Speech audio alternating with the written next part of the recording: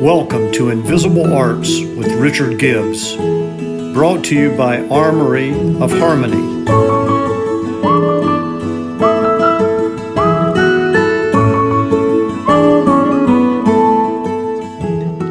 One of my all-time favorite quotes from anyone came from Miles Davis.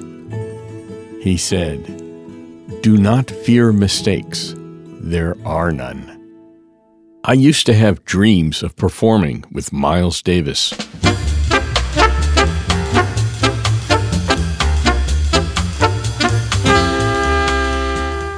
Those real dreams, you know? These were dreams I didn't want to wake from. I was a classically trained rocker who worked his way backwards to jazz. Piano lessons at 5, trombone and guitar at 10, school orchestras, stage bands, marching bands, and various rock bands. But when I was 17, my friend Joe Berardi turned me on to Mahavishnu Orchestra.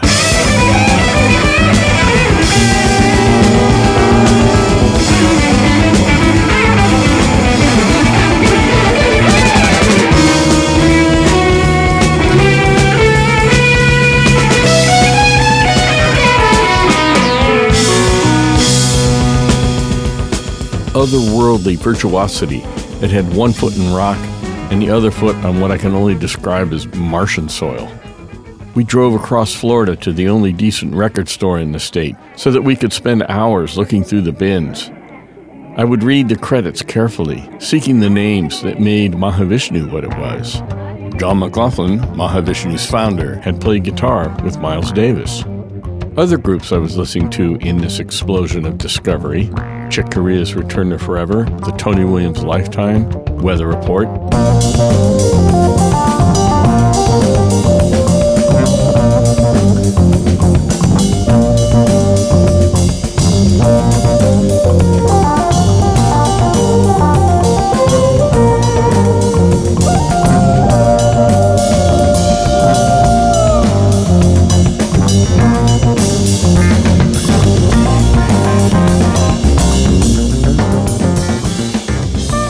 Each of their leaders had been part of Miles Davis's ensembles. Miles was clearly the source, the fountainhead of all that was becoming holy to me. My band teacher steered me to enroll at Berklee College of Music in Boston.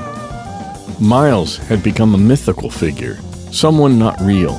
He wasn't just a god, he was a being who created gods. He was Zeus, Odin, Vishnu. He never came near my hometown of Daytona Beach, but he did perform at Paul's Mall in Boston. You best believe I was there, along with Joe, who had also enrolled at Berklee, and every other acolyte who could squeeze into the place. Miles was heavy in his deepest, darkest funk rock phase.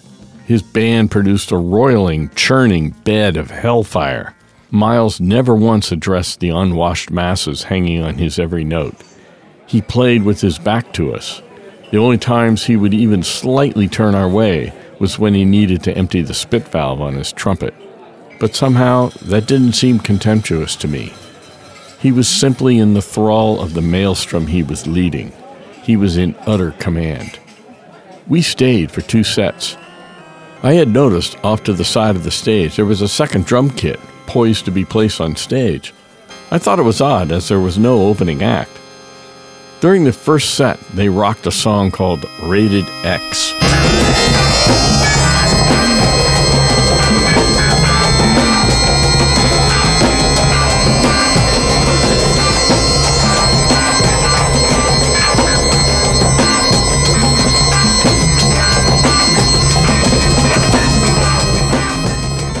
Miles played the Yamaha organ, now head down, facing the crowd, sort of. On the studio recording, Miles had played these demonic chords, stabbing in from time to time unpredictably. Even more unpredictably, Tio Macero, his producer, would suddenly hit the solo button on the organ track in mid-boil. The effect was unnerving and musically jarring. Check it out.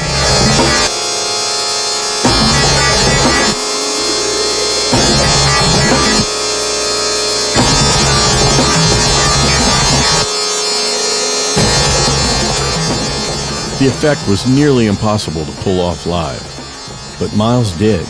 As he was playing the organ with his right hand, He would reach behind his body with his left hand and give quick cut-off signals and re-entry signals to the band. The band, 2 percussionists, 3 guitarists, bass player, and drummer, played their hearts out while simultaneously watching for those hand signals with what I can only describe as abject terror. They were spot on, except once. The drummer must have blinked or looked away for just a microsecond and missed the cutoff. Everybody else stopped dead, but there was one errant extra cymbal hit. The hapless drummer choked the cymbal too late.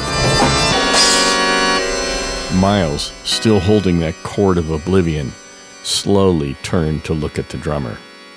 Next set, new drummer, playing the other kit. Apparently, there are mistakes you should fear.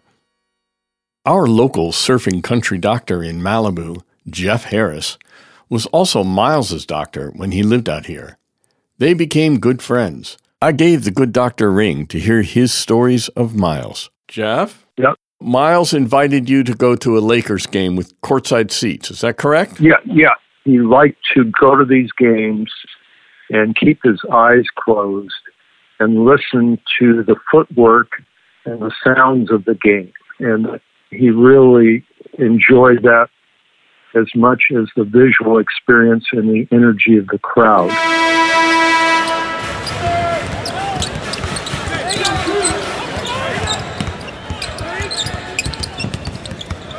And similarly, he would close his eyes during a good portion of the boxing matches and listen to the punches and listen to the footwork of the boxers.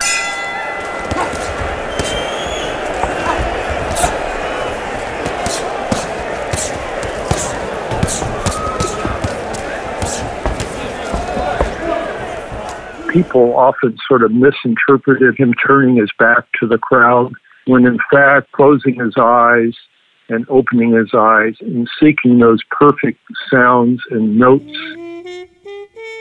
This is a way he could really tune in to the sounds and then conduct what he wanted from the groups. So he was obviously into auditory stimulation. One of the things that I enjoyed doing with Miles was painting. He would encourage me to paint a few things into some of the paintings that he did for Herbie Hancock and for others. The other thing he enjoyed out here in Malibu was riding horses. He really was a warm and caring person with those he knew well. I'm glad Jeff confirmed my youthful supposition that Miles meant no disrespect by turning his back to his audience. After all, Leonard Bernstein and Arturo Toscanini kept their backs to the audience when conducting an orchestra for the same reason, and no one complained. All classical conductors literally faced the music. Unfortunately, Miles's attention to musical perfection and supreme confidence were commonly misconstrued as aloofness and even snobbery. My favorite joke about Miles back in the day trades a bit on that misconception. The world's most enthusiastic jazz fan dies and goes to heaven. He is waiting at the pearly gates while St. Pete checks him in. He hears an incredible sound emanating from a cloud inside the gates. It is a jazz band like no other. He exclaims to Pete, "Hey, that's Coltrane on tenor." Pete doesn't even look up from his paperwork. "Yep, we got him." "And Bird, you got Bird on alto?" "Yep, got him too." The guy rattles off everybody in the band. Count Basie on piano, Duke Ellington conducting, Tommy Dorsey, Louis Armstrong. He truly is in heaven. "But wait," he says. "Who's the old guy with the long beard playing trumpet?" "He's the only one I don't recognize." Pete turns around to look. "Ah, geez," he says. "That's God. He thinks he's Miles Davis."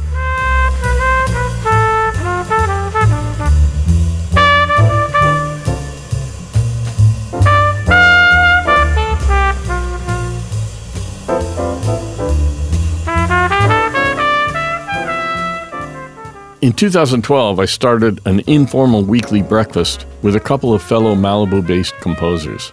We met, and still do, every Monday morning for breakfast, come rain or shine. I dubbed us, tongue-in-cheek, the Composers Breakfast Club. We grew over the years from 3 to 70 80, 90 people noshing together, with featured speakers every time.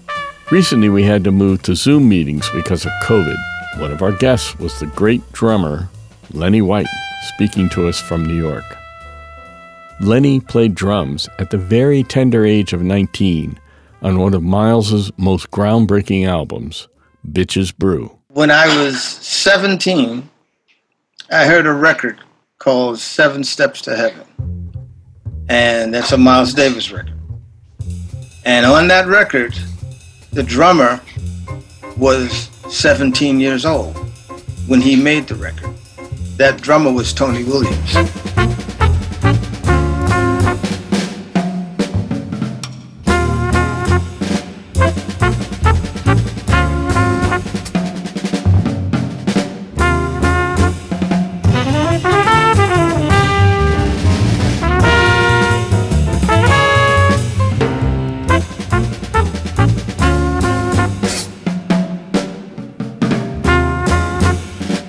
Immediately, he became my guy, and that was my goal, to be able to play with Miles Davis.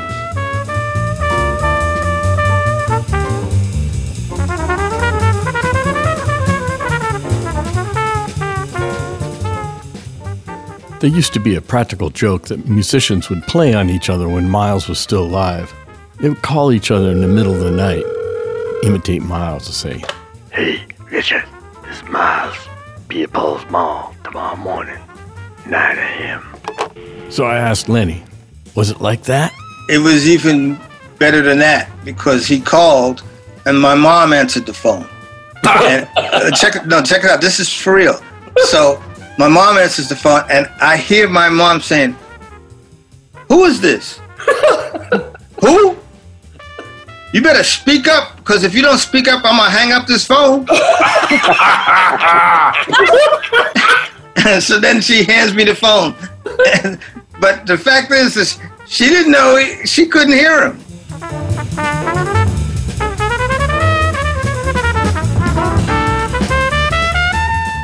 Miles said, "Come to my house.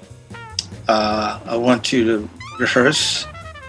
And it was Chick Corea, Dave Holland, Jack DeJohnette, Wayne Shorter, and myself. And all he asked me to bring was a cymbal and a snare drum. And all we rehearsed is the beginning of Bitches Brew. It's like a little riff. Da-da-da-da-da-da-da.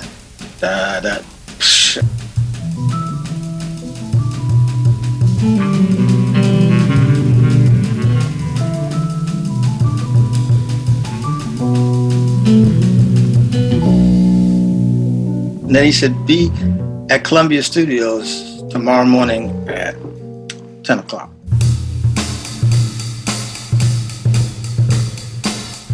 He said, "Think of this as a big pot of stew, and I want you to be salt." That's all he told me. Now, what musical knowledge am I supposed to use to be salt? I learned how to create music before I learned how to play it. In that instance, that kind of shaped how I hear and get into whatever musical situations I can get into.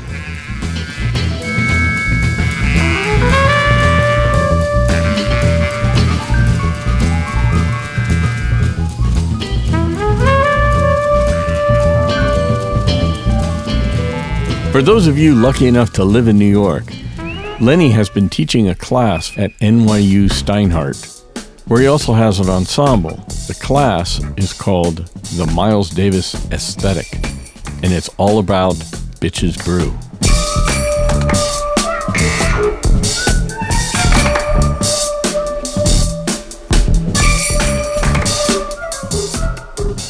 I've taught this class now for 7 semesters. And what I do is I ask the students to give me 4 artists that would be the best representation for their music. And for 7 semesters, they came up with the same 4 artists. And they were? This is 2020. These kids were born in 2000. So Who do you think that they said? Beyonce. Yes.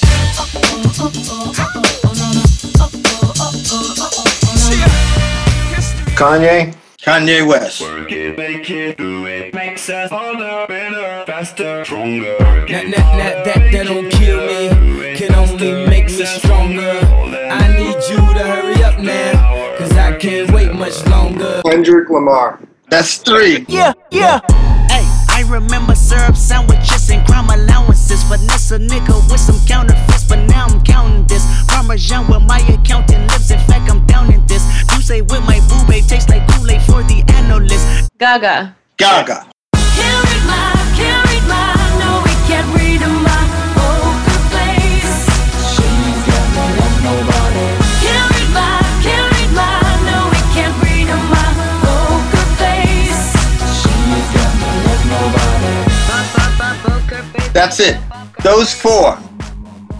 Wow. With 7 semesters, they all have come up with those same 4 artists.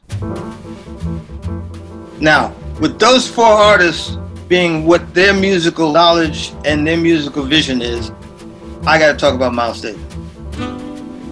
All roads lead to Miles Davis. But unfortunately, a lot of people don't know how to read a map anymore.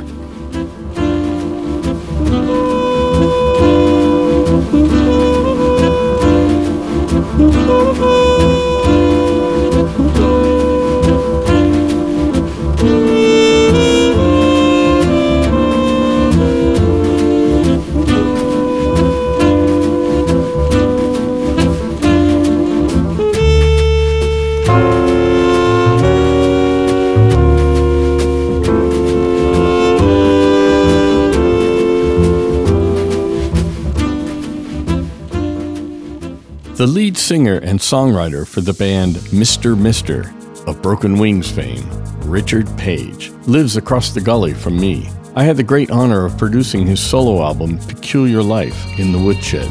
He told me one day of his singular experience meeting Miles. But first, for context, a little bit of Broken Wings. Take these broken wings and learn to fly again. Learn to live so free. When we hear the voices sing, the book of love will open up and let us in. Take these broken wings. We were rehearsing for a tour, and there are 3 studios there. We had the big one, the medium size, and the small one. And we heard through the wall, dum dum da dum, dum dum da dum dum. And we thought, well, somebody over there knows we're here, and it's somebody we know, right? Someone messing with you. Yeah, somebody just playing with us. So Steve and I go out, and we walk over to the door, and Steve opens the door and looks in, and he shuts it quickly. And he says, "Oh my God." And I go, "What? Who is it?" He goes, "It's Miles." I said, "Miles who?" That's literally, He goes, "Miles Davis." I go, "Come on." And I opened the door. And there's Miles and his band playing our song. And Miles has got his back, and he's in the corner.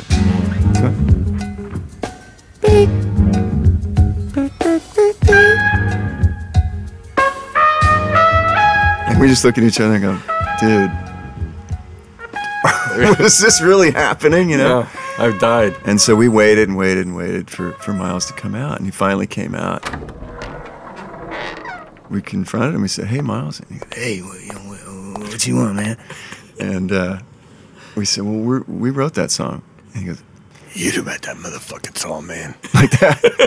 and he did a little shadow boxing, too. Really? For us, you know. He refused to believe that we were who we were, that we had written that song. For some reason, I don't know.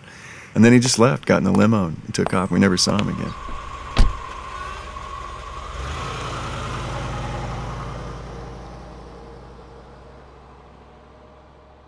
There is one chord that encapsulates all things Miles Davis for me. As a film composer, my job is to manipulate emotions with music. A chord and the surrounding tonality can radically change the vibe of a scene. The opening guitar chord on Miles's song, Shh, Peaceful, off of In a Silent Way, covers many feelings in one chord.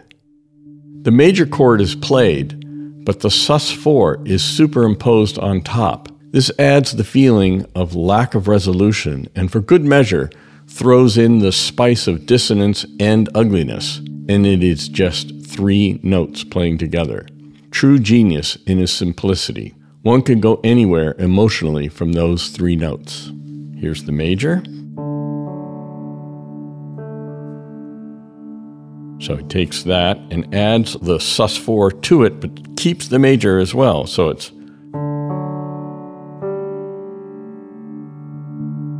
which is also, for good measure, throwing in that dissonant chord, but in this context, it doesn't feel ugly.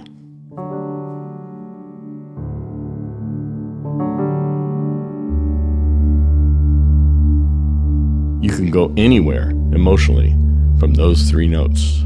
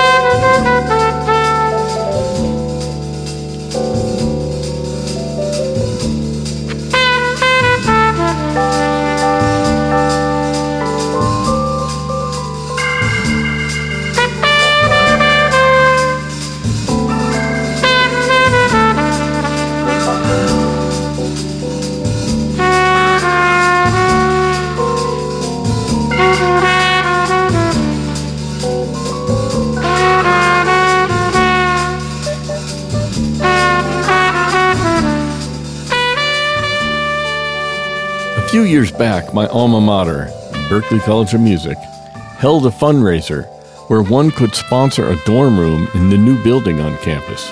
The idea was the sponsor got to name the room after his or her favorite artist with a brushed steel plaque permanently affixed next to the door along the lines of the Jerry Garcia Room, with thanks to Chris and Aaron Swayze. I signed up a bit late in the process and assumed all the good names were taken. I tried anyway. Weather Report? Taken. Mahavishnu Orchestra? Long gone. Allman Brothers? Nope. I kept going lower on my list of preferences. I knew the king god of jazz himself was out of the question. Berklee College of Music, after all, started out life as a jazz school.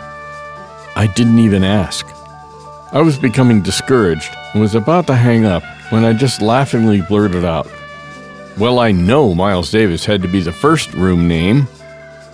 The guy on the other end of the phone started scanning the list. "Nope. You want that?" "Hell yes." So now room 1518 in the Berklee dorm has a stainless steel plaque that says Miles Davis Room. With thanks, Richard Gibbs, 77. That'll do. That's the closest I will ever come to having a credit next to Miles Davis, and I'm way good with that.